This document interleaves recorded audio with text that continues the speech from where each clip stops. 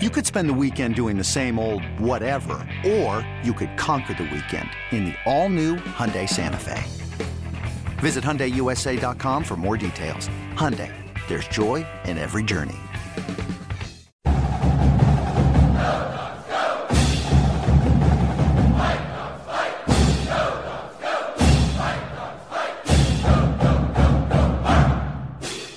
Welcome back to Dogband.com radio. This is Scott Eklund, and today I am joined by a very special guest, 247 Midwest recruiting analyst Alan True.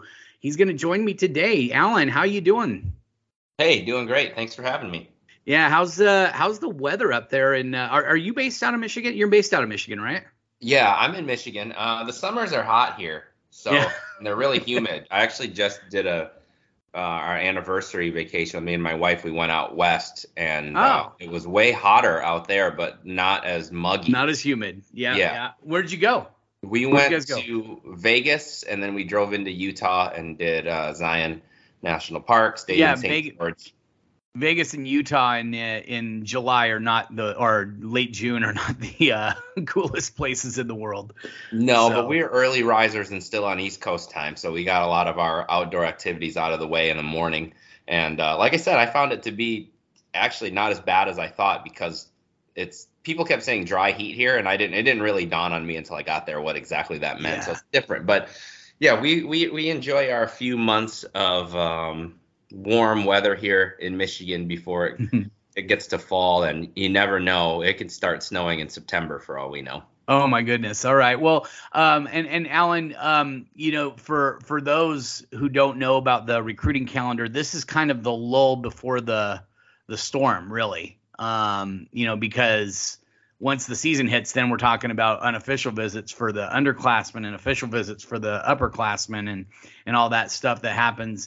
But over the next couple weeks, there's a dead period, and then there's, what is it, an open like 5 days or something like that, where they can bring in official visitors one more time or host camps and have kids on campus, right? At the end of the month? I don't think that they can do officials during that time, but they can do unofficials. A lot of schools do like a barbecue or a luau or something, and they can do camps during that time also. Yeah, and then during August, which I still haven't figured it out, maybe you can school me on why they do this, but in August, no kids are allowed on any campuses. I'm assuming that's just to not interfere with them getting ready for their football season in high school. Yeah, I think it's and then the colleges are obviously starting practice at that time too. Yeah, so but wouldn't you want kids on campus to see you practice? Yeah, I mean, yeah, that makes sense. I think it probably does have to do with the high school calendar, and kids are doing 2-a-days and all that stuff, and so you got to give them a chance to focus on that. Yeah, but then starting in early September, kids can be back on campus for unofficials, officials, and coaches will get out on the road and actually go scout some kids too. So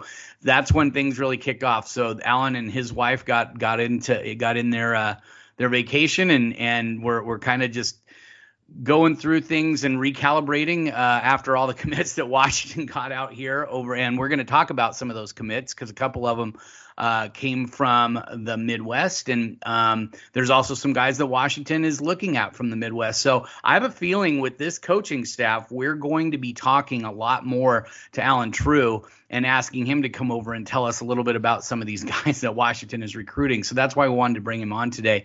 But Alan, the first thing I wanted to talk about was I referenced the coaching staff. Jamarcus Shepard, Nick Sheridan, they both came from Midwest schools. They came from Big Ten schools. Jamarcus Shepard from Purdue and Nick Sheridan from Indiana. Coach DeBoer has a history at Indiana. I think he was there, 2 years as their OC, whatever it was. And Washington also has their likely starting quarterback. I guess we won't know until midway through camp. So Alan, just tell me a little bit about the reputation of those guys that you knew on the recruiting trail from all the guys that you do cover. Yeah, so Kalen DeBoer, even going back to Eastern Michigan, was somebody whose name that I had heard, and he sort of moved up the chain from there, but did a really, really good job at Eastern Michigan, which was considered a really, really tough place to win and tough place to recruit at. And he was part of the staff that it's really helped them turn things around to where they've gotten into a couple of bowl games, finished, above 500 a couple times. And just that in my lifetime living in Michigan, that has just not happened very often. So he was part of that movement. Jamarcus Shepard did an outstanding job at Purdue pretty much right away. If you look at Purdue's receiving core and some of the guys that they landed as soon as Jeff Brom took over and Jamarcus was on that staff, to be able to get Rondale Moore and get David Bell and get Milton Wright and some of the other top receivers that they were able to not only recruit but then develop, that is also something that hasn't happened a ton at Purdue. They were not recruiting well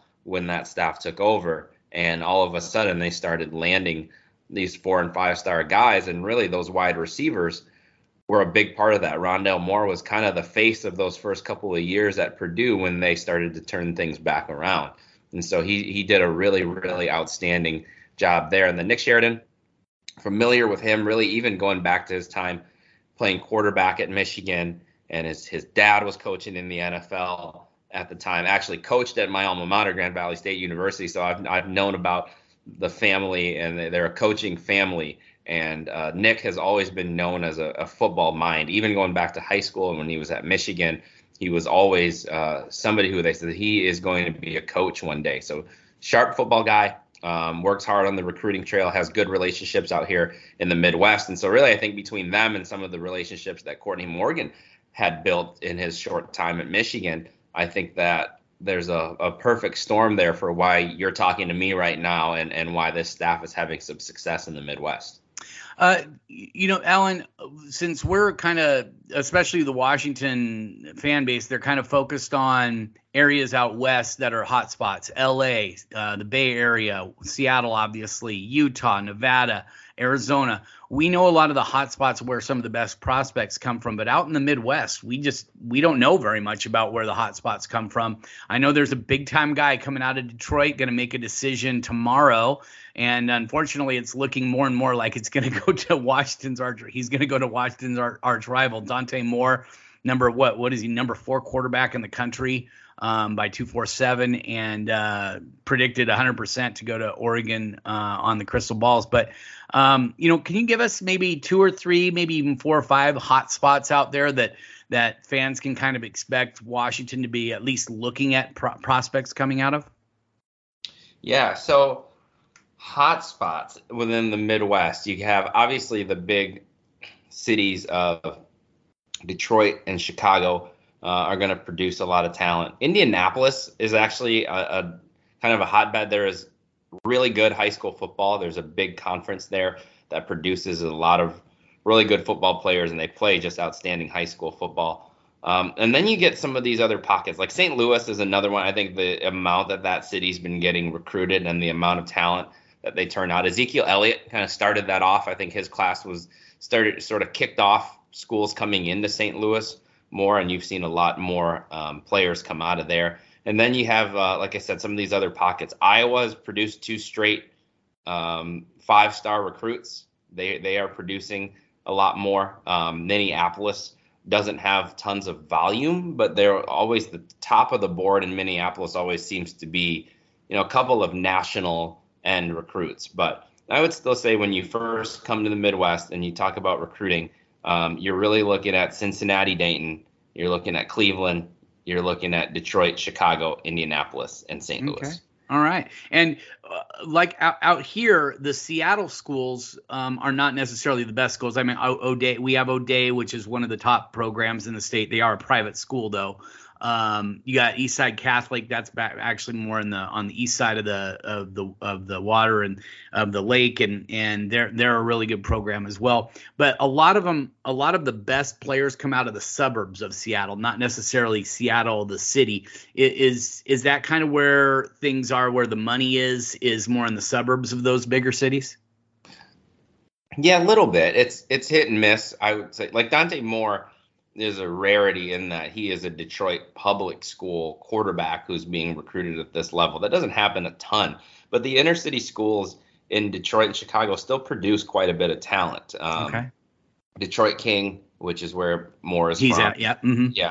And Detroit Cass Tech, they produce a lot of talent, and they're public city league schools. But then if you go into the suburbs of Detroit, then I still think that, like you said, there's a ton of talent in those schools, and sometimes those are kids who are coming from the city and going to some of those schools. And it's the same way in Chicago, where the public league schools do produce talent, but there's also a lot of talent in the Catholic leagues and the suburbs. So it kind of depends on the place in the city. St. Louis, which I talked about, I think the city schools there still are really the main hub for talent. When you look at even going in over the river to East St. Louis and places like that, it's still public school kids there for the most part. And Alan, I forgot to ask you at the beginning. I wanted to kind of give people an idea of who you are and where you came from. How long have you been doing this for 247? How long have you been scouting high school prospects, and what led you into that? You went to Grand Valley State, you said. So kind of tell everybody about. Give us like a 1 minute or the elevator scoop on Alan True. Yeah, I started an NFL draft website when I was in 8th grade, if you can believe that. Wow. We got credentialed to go to the combine when I was like 15.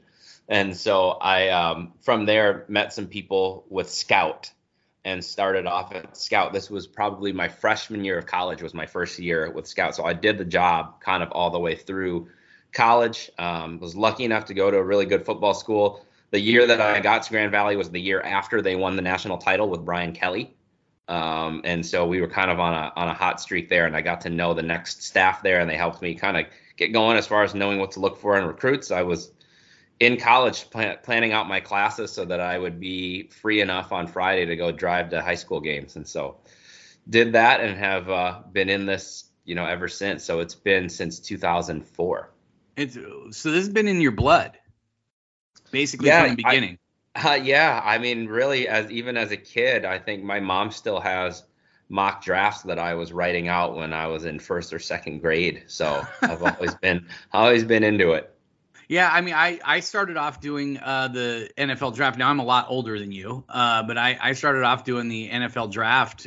Kurt Warner, Eric Dickerson, John Elway. That 1983 draft class was the first, and that was when we had to wake up like at 4 a.m. on the West Coast to watch them do the draft back on the East Coast. So, I've been doing that ever since I was about 12, 13. So I totally feel you there. Hey, I was probably there with you. I used to make my parents have to, I don't know what other 12-year-olds ask their parents to buy them for their birthdays and Christmas. I wanted the Joel Bucksbaum draft report. I did the Mel Kiper one. They didn't have the newsstand draft guides back then. Yeah, they don't. Didn't exist. Yeah. Did you ever do Kiper? Did you ever get his big blue book? Yep. We got the big. I still have one of them somewhere in this basement. Yeah, I've actually got all of mine in a box. I'm like, why am I even keeping these things? Yeah. But hey, we're gonna get a break, and when we come back, we're gonna hit Alan up on some of the recruits that Washington has gotten out of the Midwest, but also some of the guys who we think could wind up Huskies here over the next couple weeks, maybe a couple months. Thanks for listening. Stay tuned. We'll be right back. This episode is brought to you by Progressive Insurance. Whether you love true crime or comedy, celebrity interviews or news, you call the shots on what's in your podcast queue. And guess what? Now you can call them on your auto insurance too with the Name Your Price tool from Progressive. It works just the way it sounds. You tell Progressive how much you want to pay for car insurance, and they'll show you coverage options that fit your budget. Get your quote today at Progressive.com to join the over 28 million drivers who trust Progressive. Progressive Casualty Insurance Company and Affiliates. Price and coverage match limited by state law. All right, we're back here on Dogman.com radio. I'm Scott Eklund, sitting here with 247 Midwest recruiting analyst Alan True. And Alan, Washington has really done, and I think I sent a message to you that I think I'm going to be talking to you a little bit more while this staff is at least in place, or at least some of these assistants are in place. I think I hit you up with that back in March, and it's proving to be true. They've really hit the Midwest pretty hard with some of the guys they're looking at. They're going into Texas quite a bit, but we're here to talk about Midwest guys. And Alan, let's start with the 2022 guys that Washington got out of the Midwest. 2 kids that really look the part, might not have the elite athleticism and the experience against big time competition as some of their contemporaries, but Armon and the Parker twins, basically. And talk to us a little bit about their game. You said you went and saw them a couple times this past fall. Tell us a little bit about those guys and what Washington's getting in them. Yeah, so prior to last year, they played their senior year at Dearborn Fordson, which is a big public high school in Dearborn. But prior to that, they were at a really small school, kind of I think it was like an aviation academy or some sort of tech academy that was really small football. And so they were known about a little bit because they were big and they'd been to a couple camps, but it just wasn't a school that got them a lot of foot traffic. And so they transferred to Fortson, and it was obviously a little bit late in the game by that point. They're going into their senior year, but they played so well as seniors that when I saw them, I just kept thinking, like, with the size that these guys are, and they have some athletic ability, and they can penetrate a little bit. They're not just big guys taking up space. I thought somebody would go on them. I thought it was going to be more of a MAC school or G5 school around here, but it didn't. It wasn't like when Washington took them that I was shocked, because it's hard to find big bodies. It's hard to find big bodies that can do what they do, and I think that they are still so raw. Like I said, last year was their first year at a big public school, that I think there's a lot still left there that they can be molded. So I like the take. When I've done my analysis of them, Armand looks like the guy who could play maybe as a 3 or a 5, and Javon looks more like a 1 or a 0. Am I wrong on that? No, and they played them kind of like that at Fort. Yeah. So they're twins, but they are of different body types and different play styles, and so I agree with you. I think you've got yourself probably a true nose there, and then a guy who can probably move around a little bit, but probably ends up as, I actually don't even know what kind of a defensive system. They're going to be running more of a 3-4, like a true 3-4, not like a 2 down linemen and then 2 edge guys and all that kind of stuff, but it's going to be more like 3 down linemen and 2 edge guys and a middle linebacker or 2. Yeah, in that case, I think you got a perfect fit. I mean, they're probably the 2 brothers will probably end up playing next to each other, one on the nose and then one as that defensive end in that system. So, and my interpretation of things and what I've watched, tell me if I'm wrong. More than happy to be wrong. I'm wrong a lot, unfortunately, Alan, but I thought that Armand might be a little bit further along than Javon as a recruit. Yeah, I thought so. And we thought that during the season. I think that, further along, not necessarily that that Javon doesn't have the upside either, but that's if you look at our rankings last year, Armand was a little bit ahead of Javon, and we thought the same thing, was that he was a little bit further along. Okay. Let's move on to the guy that they got committed out of the Midwest that is in the 2023 class, and he's the quarterback. And Ryan Grubb, the offensive coordinator for the University of Washington, had an off day during spring football, flew out to South Dakota and made an offer to the guy that they ended up getting a quarterback in Lincoln Kienholz. And is it Kienholz or Kienholz? I think it's Kienholz. Yeah, Kienholz is what I thought it was. But Lincoln Kienholz, he's about 6'2", 6'3", 200 pounds, can run, can throw, led his team to a state title. And but it is South Dakota. So not a lot of prospects are coming out of South Dakota. So talk to us if you have anything other than what we can see just on video of Lincoln Kienholz. Yeah, so, unfortunately on this one, there's not a ton that's off video for us either, because he hasn't been to really anything. He's not a guy who's done the Elite 11 regionals or done a bunch of camps or anything like that where we can see him in person. Now, it is South Dakota, but I do know that they play some good schools on their schedule. They played against school that has Jacob Knuth, who was committed to Minnesota and signed as their quarterback in the 22 class. And so he's played some good teams, has a really good athletic profile. Basketball player, was a guy that even the very first pass through when we watched his film, there was like a moment where we thought, like, is this guy maybe athletic enough to play safety or another position? He brings that kind of athletic profile, and you see it in his game. But then the more you watch him throw, you went, okay, this guy's a quarterback. And when you look at the Carson Wentz's and the Trey Lances of the world, that part of the country will occasionally produce one of these quarterbacks. They maybe not tons of volume, but the top end guys who have come out of the Dakotas and Minnesota and kind of that upper Midwest area They've had some good success, so I think you like the things you know about this kid, the athleticism, the size, some of the intangibles, and being able to win state titles and play multiple sports.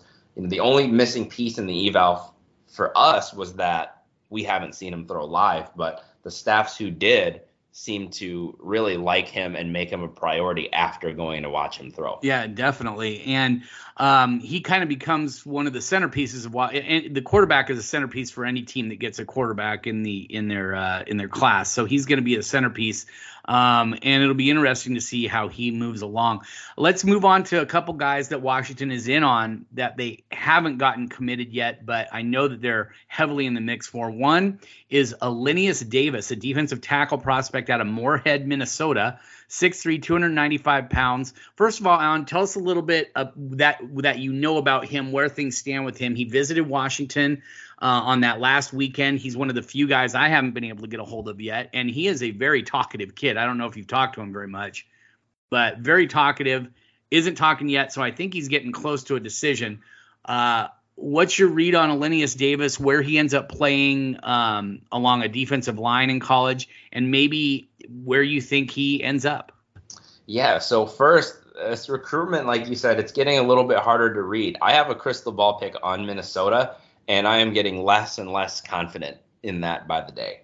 Oh, wow. Okay. And I think that the reason for that confidence dwindling, Washington is part of that, and Iowa State is part of that. And I think it's really a 3-horse race right now, but I think those two schools have either pulled even with or possibly even surpassed the home state school at this point. And I really have my eye on Washington in this one. I think he, from everything that I've heard, really enjoyed the visit. I think that it's helped them make him and his family feel more comfortable with being further away from home. That was always the hurdle, I thought, because Washington and looking at the other schools, Minnesota and Iowa State. Now, the part of the state of Minnesota that he's from, that is not necessarily it's not diehard Gophers. And they've had some kids at that school go elsewhere. And so I think Minnesota's done a good job recruiting him, but it's not like a slam dunk in-state recruit for them. So okay. I may end up changing my crystal ball here soon. I'm definitely going to lower the confidence, and I could see him ending up at Washington or Iowa State easily. And he said he wants to make a decision before his senior season, correct?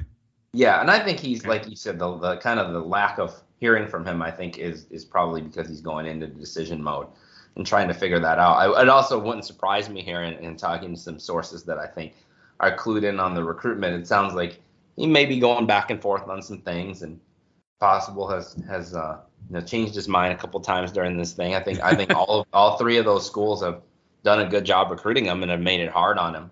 And I think that's why at this point he's one of those guys where I think, nothing would shock me. None of those three schools, if he picked any one of the three, it wouldn't be a terrible surprise for me at this point. I think he's torn there. As far as what he's going to play, in Washington's system, I would think he's going to be that nose guy. Okay. And it's hard to find that body type. He's kind of got that wide, stout build. But a good athlete himself who has some background in other sports, and I think can be a guy who, and then I think these days, I grew up, in my era, and I'm a big Steelers fan, where your nose guys were the Joel Steeds and the Casey Hamptons and the guys who just sort of took up a couple blockers. I think now you're looking for your nose guys to be a little bit more athletic while doing that also, and I think he fits that mold. Okay.